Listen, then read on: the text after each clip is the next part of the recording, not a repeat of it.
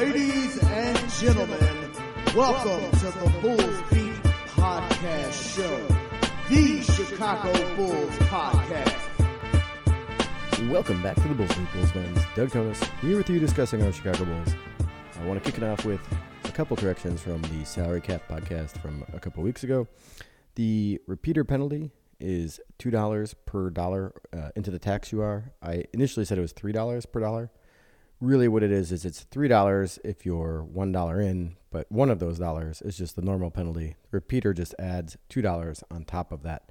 So the way it was phrased on the show I listened to was I misinterpreted what they said, and so just to correct that. So it is $1 less than I thought it is. So if you're $1 in, you're not paying $4, you're now paying $3, and the penalty is $2 of that $3. Second thing, some clarification on the sign and trade piece that you can't do if you're above the second apron. I believe after looking at it, what it means is you cannot sign and trade a player out to match salary of a player coming in. So like in this case, if we had Vucevic and we were above the second apron and we wanted to get another player, we could no longer sign and trade Vuce to another team as salary matching purposes to bring a player in. I believe that's what it means. I've actually seen the term sheet now, so I think that's how I interpret that. So those corrections out of the way. A few things then I want to talk about this time. I gave you my overall, what I feel, best plan for the Chicago Bulls to make large steps forward, which was don't take on any salary past this year. Trade DeMar for as much as you can get. Trade Caruso for as much as you can get. Trade Vuce for as much as you can get. And all of those things might not really be all that much. Wait about 3, 4, 5 months. Apply for medical retirement for Lonzo Ball. At that point, he'll have been out for 2 full years, had 3 knee surgeries, and if he's not ready to come back, I think you have an outstanding chance of removing his cap number from the books. I think actually it would be pretty much guaranteed that would happen.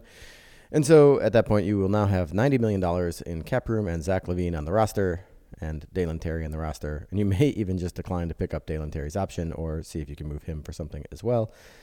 You'll have maybe 3 to 4 extra first-round picks from the trades you made of Vuce, Caruso, and DeMar. They won't be great first-round picks. I don't think you're going to get a ton back for these guys. If you can, fantastic. But otherwise, you have all this cap room, and then you have these things. You could argue about whether you want to keep Caruso. He's on a good long-term deal, but he's going to be up for free agency then again shortly, and then you just have to decide whether you would rather get something for him or if you feel like this is really a long-term piece you want to build around. I would be less concerned about keeping him than the other guys. His salary cap number is also much smaller. This means you also have to let Coby White go. You can move him in a sign and trade too if you can do that and get anything back for him. The team will be really bad next year, so one of your picks will be, pretty good as well. And then, people say, who are you going to get in free agency? Maybe not a whole lot. Again, Jaylen Brown, if he does not agree to terms with the Celtics this year, and Domantas Sabonis, if he doesn't get an extension, would be the 2 best unrestricted free agents. And I think that is not overwhelmingly exciting to have those 2 guys and Zach LaVine, but certainly more exciting than what we have now, in my opinion. Similar to what we have now, except better fitting and much, much younger. The real thing, though, is you don't always have to use cap room to bring in free agents. You can use it like the Oklahoma City Thunder have used it for several years to make transactions, to bring in tons of assets. The Thunder look like a really strong young team that has lots of pathways to improve. This is sort of the type of situation I would like to see the Bulls get into. Obviously, it's a little tougher there because the Thunder have spent a few years kind of building into this situation, and the Bulls could have just continued on with what they were doing when Garpax were here and done the same thing to build into that situation.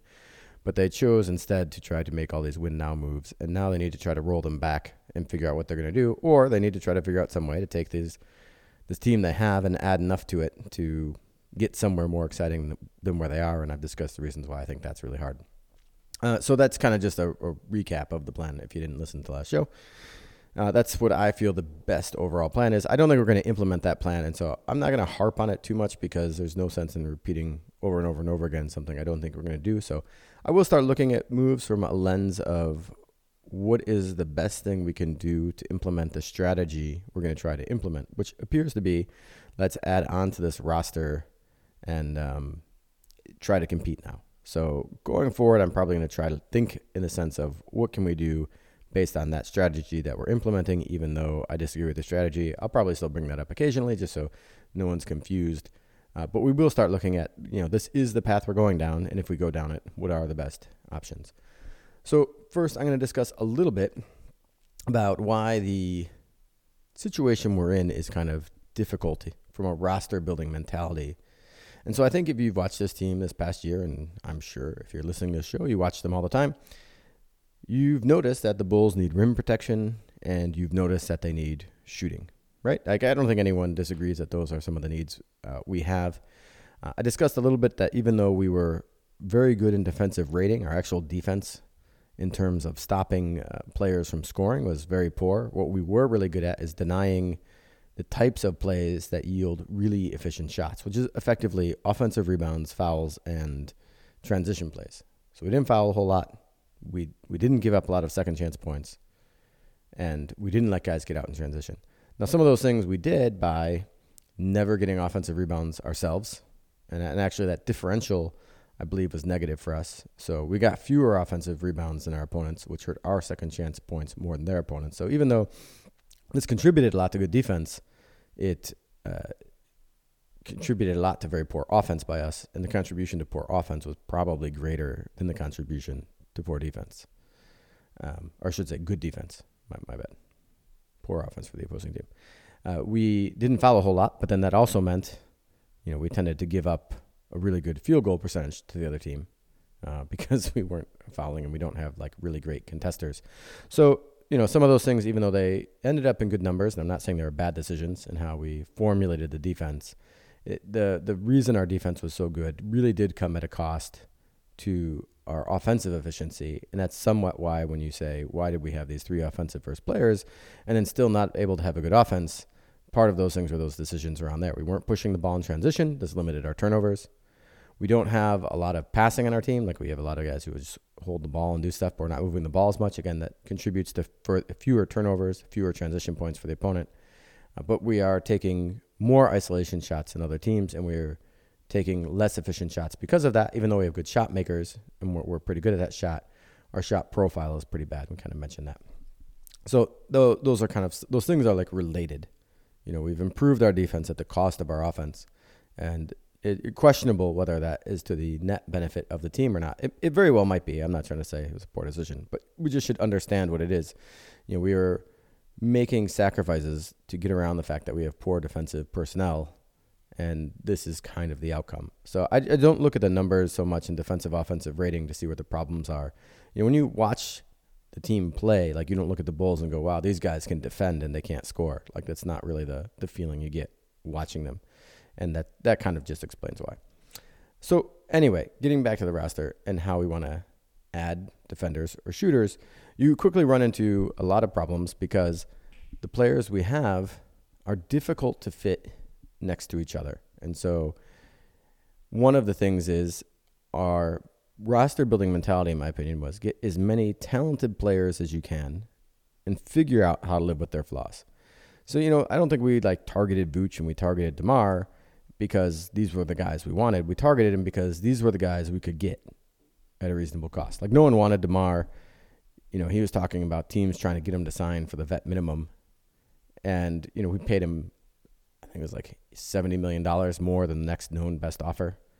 So he's been fantastic for us, but he was gettable. Like, he wasn't widely desired throughout the league by teams that had the resources to go and get him and spend some money on him.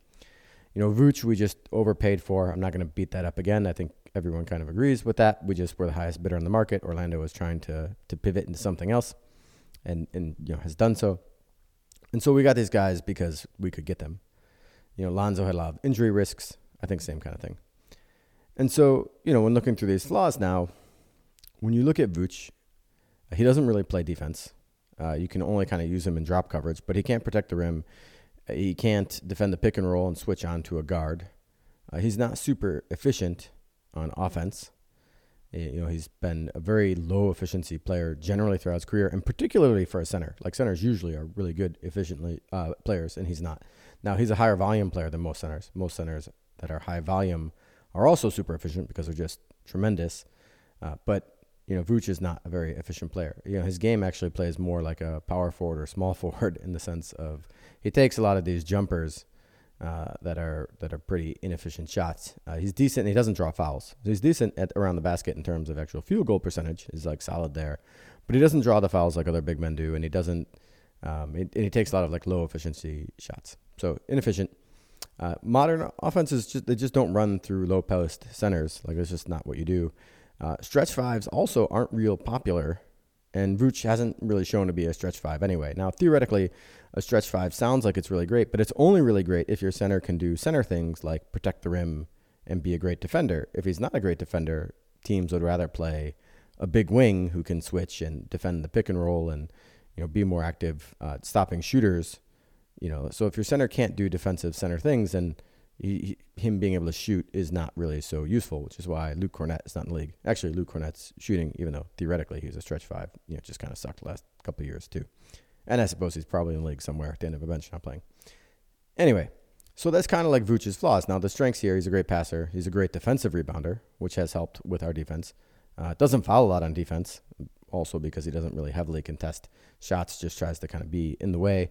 So, he has some strengths. I'm not trying to say Vooch is a bad player. He's tremendously skilled all around. Like, the guy can kind of shoot, kind of do a bit of everything. But he doesn't have like the mastery of like a couple traits, which I think is more prototypical of what you're looking for out of your center in the NBA today. And so you can work around Vooch, if you work around Vooch and say, all right, this is a good player.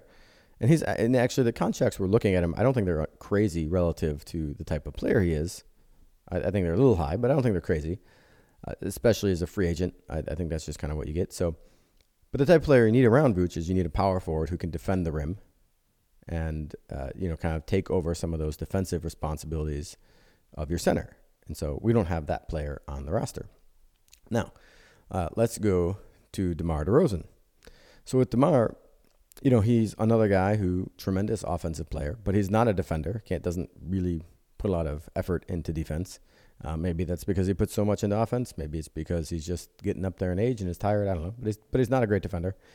And so if you look at DeMar, some of the problems with him are he doesn't shoot threes and he doesn't defend. He's not really a tremendous passer. I think he's okay, but he pounds the ball a lot. And so when you look at him and how he has to fit in the NBA, and you think, how many wings are there that don't shoot threes and don't defend? It's like pretty rare. So now to fit a guy around DeMar, like, what do you need? Well, whoever you need has to shoot threes, and they have to be able to defend the perimeter. Now, DeMar is your 3-4, and so now you start thinking like, all right, well, to complement DeMar and to complement Vooch, you would need to play DeMar at the 3, and then you would need a 4 who can both defend the perimeter and defend the interior and shoot threes really well.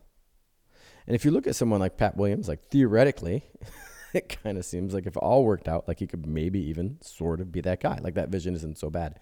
But he can't really defend the perimeter and the interior at once. And so one of the things is when you have DeMar and Vooch, besides the fact that offensively they both kind of want to occupy the same space, which makes it more difficult for either of their games and not really complementary offensively. So you're losing a little bit there in terms of the sum of your parts. The guy you need to complement both of them, needs to play in different places. The guy complementing Vooch kind of needs to be able to defend the interior and be the rim protector, and the guy complementing DeMar needs to defend the perimeter. And so, one guy can't do both, but it's the same position that needs to do both, to a degree. And now the other thing is, say you wanted the great perimeter defender to be like, the shooting guard instead. Well, Zach's not a great perimeter defender, and so Zach can't pick up that slack either. Now you enter Lonzo Ball, and you think this is why the Bulls did actually work out kind of well for a while, is like Lonzo can kind of defend anything. And so if you think about if Pat Williams had just broken out and done all the stuff you wanted, and he would be a really strong, versatile defender and a good spot-up three-point shooter, and Lonzo Ball was healthy and could defend 4 positions and, also be a great spot-up three-point shooter, you can see how all these pieces would be just enough to kind of cover everyone's gaps and put together kind of a good team. So in that sense, the overall product was like not totally insane. The problem is you're hoping so many things come together. Like this starts to come together. Well, Pat Williams is a second-year player, and Lonzo Ball is a guy who's traditionally missed a third of the season every year. And, while his injury certainly is way worse than anyone would have probably reasonably predicted, the fact that he's not available for long stretches is not a surprise. Vooch and DeMar are older. They don't have long time frames. You would expect them to decline.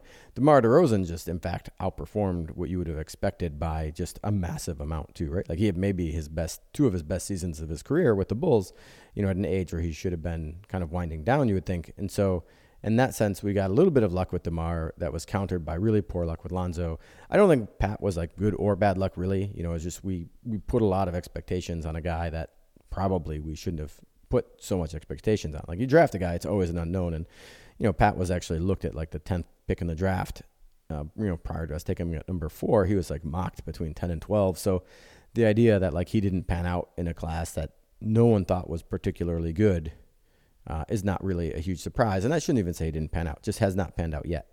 Like there's nothing about Pat Williams that you should have said, this is going to work right away. Like there's no reason to think that at all. Or even that like it's going to work, all this way altogether. So you start thinking about this group, some of the problems that they have is, generally one, Lonzo just isn't here. And, some of the key things he brings to like help balance out this group, like tremendous volume shooting and tremendous versatile defense, you just can't replace. Like you just start going through the list of guys in the league that can do that. And there just really aren't any. Like there's just no one out there. And so we can't replace Lonzo. We're not going to get Lonzo. And that puts us in a bad spot. So all of that is kind of like just the backdrop of how the roster is constructed and why it's difficult. And sort of like gets into like the strategy I have of like, you just need to pivot away from this. You need guys that can do the things their position is supposed to do. You need a center that can defend the rim. Like first and foremost, someone who can be a rim protector and a strong defender and a great role guy and things like that. You don't really need offense out of our center, right? If we have DeMar and Zach. And then at the same time, if you had Vooch as your center, but you had a prototypical wing instead of DeMar, someone who just could defend a lot of positions and could shoot a lot of open threes, and you just ran pick and roll with Zach and Vooch, like things also might be a lot different if you had a solid, like whatever. But so it's difficult to add so many pieces, right? Like most teams have, it'd be like 3 really talented starters like we do, and then a couple guys that are like, talented guys in a niche. And so we have that too, but it's like the talent of our starters doesn't fit well enough to make it easy for the niche guys to do what they need, because now they really just need to be really, really good players. Like you think of how I described, Pat Williams and Lonzo Ball in the role, and they're like, $20, $25 million players. And they start thinking like, all right, well, I got 2 $25 million role players plus 3 guys who are, I guess maybe Vooch is another, like say $20 million role player. And then Zach and DeMar would be like your kind of like max guys, and it's like you're already at too much salary. And so you just got to figure out a way to get a better fitting team so you can meld pieces in there. And now the backdrop of all this, like I said, Lonzo's gone, DeMar and Vooch are on tight timelines and because of their age, and you should start expecting decline. Zach was tremendously healthy last year, actually 3rd in the NBA in minutes, which is insane to think about. And you have to wonder, like, is that just going to be the norm for him? You think he's going to hold up all the time? Because, so based on his history, he's actually played in most of the games. But if you watch the team, you notice he's like worn down at the end of the year a lot. And so you just wonder if that's going to be something he can maintain. So that's kind of like the backdrop of all this. And now you start thinking like, how do we add rim defenders and shooters? And it's like, well, we could add shooters. We can just add shooters. But now you have just really big deficiencies in terms of how they fit with our starters, because we need so much on defense because of the way these guys are set up. And maybe you just hope that Billy Donovan can scheme them out of it, which is kind of what he's tried to do already, with what I mentioned earlier. It's going to be really hard to add a rim protector, because he's got to play power forward. So you got to, a power forward rim protector, and they kind of need to shoot, because you can't have Vooch, DeMar, and a power forward all on the floor that can't shoot. We don't really even have a good shooting point guard. You just can't have 4 guys in the NBA who can't shoot on the floor at once. You just can't. This is not how it works. And so that's kind of a little bit of why it's really difficult. Now, I do think we need to try to add at least more variety of options on the bench. So, like, kind of look at the Bulls bench, and they weren't all healthy, but between Pat Beverly, Alex Caruso, Javonte Green, like Dalen Terry, the Bulls had a type for their bench player, which was like hustle defender, Ayo Dosunmu even. And like you need some shooting off the bench. Like Kobe White was like the only bench shooter. Like they tried Matt Thomas a couple of years ago. They needed to try another couple guys like Matt Thomas. I'm not saying Matt Thomas worked out, but they need to get guys who can just off the bench just shoot the heck out of the ball. even if he can't defend or whatever. Like, you need options. We don't need like 5 hustle defenders off the bench. We need options. DJJ is another one.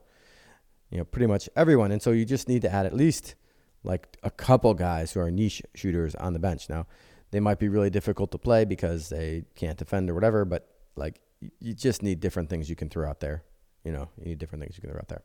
So we'll see how all of that pans out. But I think that's the difficulty in trying to put together, all of this. So you sort of have a clear understanding of what the Bulls are up against. Now, as I've noted before, but just as a reminder, in terms of what we have to use, depending on the Vooch contract and the Kobe contract, if we bring them back, I've just recently heard the term, it was like, it's the MLE trap, the bird rights trap, where basically it's like if you don't bring back Vooch and Kobe, you just lose them more or less for nothing because you can't reallocate their salary because you're over the cap and you don't have enough exceptions to reallocate their salary. So the best move is to bring these guys back to keep talent in, even if they aren't great fits. And that's kind of one of the other struggles.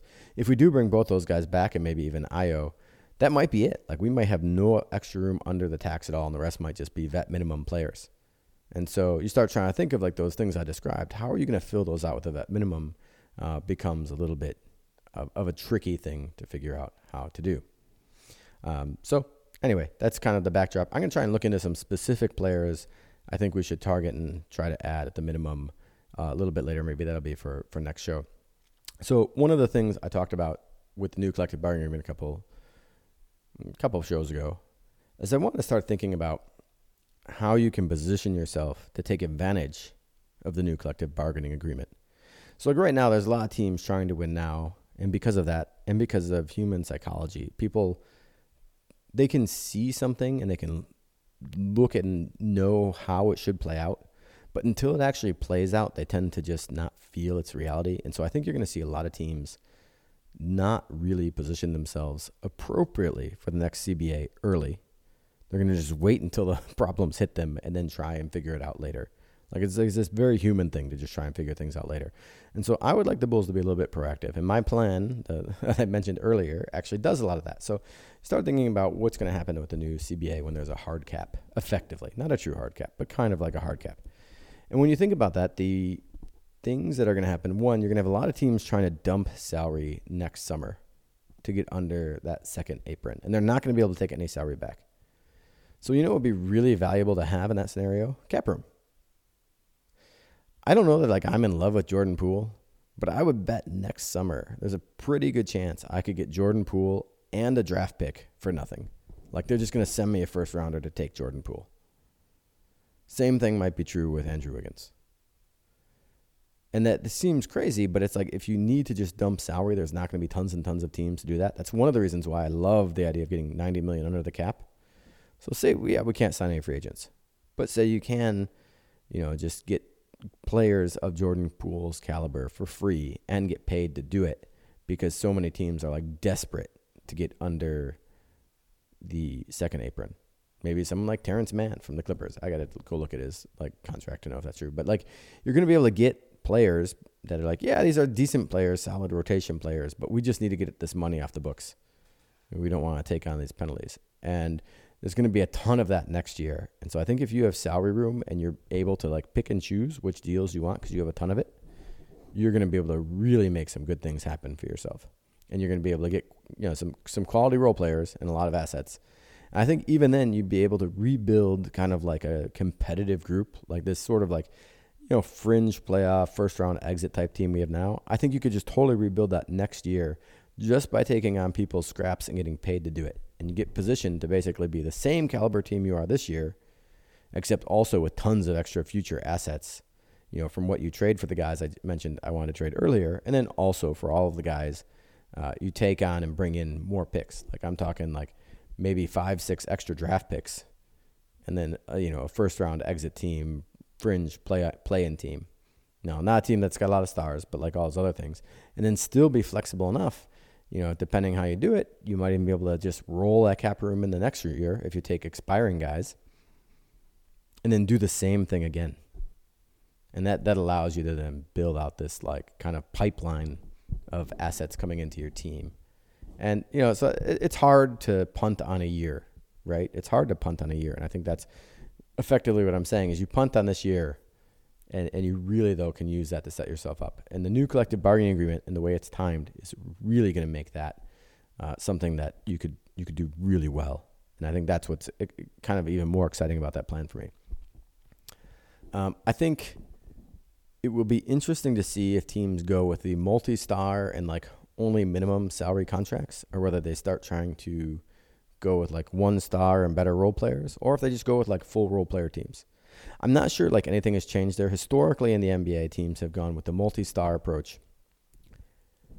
I actually think there's going to be room where you want to get multiple role players and not just stars. At least you don't want to pay the Jaylen Brown and Zach LaVines of the world, guys who I'd say like in the 30-ish range of players in the NBA.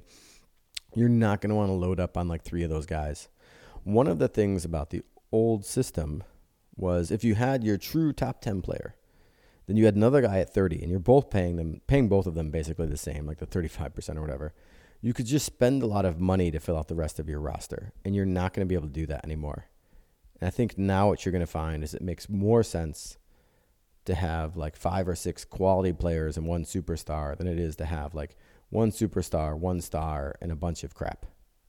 But we'll see. It'll be interesting to see. But I think it's going to make more sense and be more flexible to have quality role players versus that like tier of stars that get paid the max, but maybe is certainly a tier lower than the superstars getting paid the max.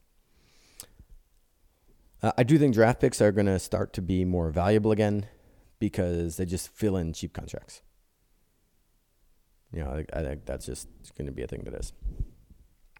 So I think those are like ways you probably start to think about how you can use the new CBA to your advantage. And those all sort of roll into the plan that I outlined before, and that's not by accident. I was already thinking about that, but I kind of want to present some other reasons. All right, a couple quick hitters. I just want to say, can I kill the person who came up with double-double machine for Vooch? Like, is there an article you read about Vooch that doesn't call him a double-double machine? Do you care? Like, who cares if he puts out double-doubles? Is this like 1970? Is this our scouting analysis? We're not gonna worry about whether he's efficient, whether he can defend. He just puts up raw numbers, adds in those counting stats. Like, and I'm not saying Vooch is a bad player, but like, when people use terms that make someone sound really tremendous but really aren't, it's just always a poor argument to me. And just saying a guy like averages double-double, like, is just not, it's one of those things for me. Like, if he averaged 9.5 rebounds, would it make any difference to you at all? If he averaged like 7 rebounds, would it even really be all that different? Like, it's not like he's a great offensive rebounder. Anyway, like I said, I don't want to rip on Vooch for it. It's just be wary of when people use things like, oh, he's an all-star or things like that. Like a typical all-star, you think of like, it's like LeBron James or Michael Jordan. But then people say an all-star around the guys like Vooch or DeMar. It's like, no, these are the guys that barely made the team, kind of like fringe all-stars for whatever reason. It's not the same. But you try to put a label on them where they barely squeeze into the lowest bracket of the label, and then they get the reputation of like the middle of the label. And it's a way of like inflating the looks. So I can't stand it. I can't stand it when I hear double-double machine. And speaking about things like I need to swear about, can we stop fucking talking about Miami's run as if we were like 1 game away from being in the finals? Like, oh, yep, we were the closest team to knocking off the Heat. Like, this is the most ridiculous thing I've ever heard. All right, yeah, we were close to knocking off the Heat in that game. Miami was lucky to get past us, given the circumstances. But there's no way we were going to go then knock off Milwaukee and do all this other stuff that Miami did. We just weren't, and you know it. Like, come on, in your heart of hearts, you know it. Let's just stop pretending. Miami, fortunate they were able to come back against us, but we weren't going to have the same run. So let's stop trying to equate Miami's run to the Bulls. It's just a ridiculous way to look at it. I want to punch people in the face every time I hear someone do it. So just knock it off. Interesting other quick hit. Monty Williams set the market for coaches at $12 million a year plus incentives. And I guess that's just how much you have to pay someone to live in Detroit and coach there with their team. Just crazy. I mean, this is an insane amount of money to pay for a coach historically. Yet the thing I'm going to ask you is, like, I'm surprised, like, coaching salaries just aren't more. They don't count against your cap. The teams are making so much more money. Coaching salaries have actually been suppressed all coaches should be making like this type of money relative to how everything else has gone in the NBA. It's almost like there's collusion going on in coaching salaries, so like no one has to pay more. But I thought it was pretty wild, and I don't know that Monty Williams is the guy. I'd be like, I want to pony up like $100 million for, which I think is his deal could go up to $100 million with incentives. Granted, on the Pistons, he's probably not going to meet those. But wow, that's great for him and great for the coaches. And I'm kind of surprised it hasn't happened sooner. Like if I was Eric Spoelstra, I would be like, I don't know what Eric Spoelstra's salary is. I don't know if it's public. I didn't look it up. I should look it up. I'm a terrible person. But if I was Eric Spoelstra, I'd be like, you know what? I need $30 million a year. Just pay me $30 million. Like, you don't think I'm worth it? I got this group to the finals twice. Come on. And if I was another team, like I'm like a rich team, I'd be like, hey, Eric Spoelstra, here's $30 million. Come over, coach my group. Figure out how to get 9 undrafted guys to be viable role players over on my team. I would totally be in on that. You know, it's like you're spending so much money on all these other things. It'd be worth it. It'd just be worth it. Superstar. All right. And then, wow, it's just ran out of time. We're 30 minutes in. All right. Next show, I kind of going to break down the super trade, all the trades where teams paid tons of first-round picks to get a superstar player or a star player, and how that worked for each side. Because I'm curious, like, are these types of trades still out there as we start looking at, could we move Zach LaVine, DeMar DeRozan, or Nikola Vucevic, for such a package? Now, clearly, Vuce in a sign and trade is not going to generate such a package. DeMar, I think we probably agree, like, no one wants to pay him that much due to his age and contract status and whatever. And Zach is kind of the interesting one. So I'm going to compare these guys, though, to other people who've gotten these deals and what they gave up, and wonder if we could get such a deal and if we should make such a deal if we can. So given we're 30 minutes in, we'll just save that for next time. That'll do it for this edition of the Bulls Beat. This has been Doug Tonis. Talk to you next week.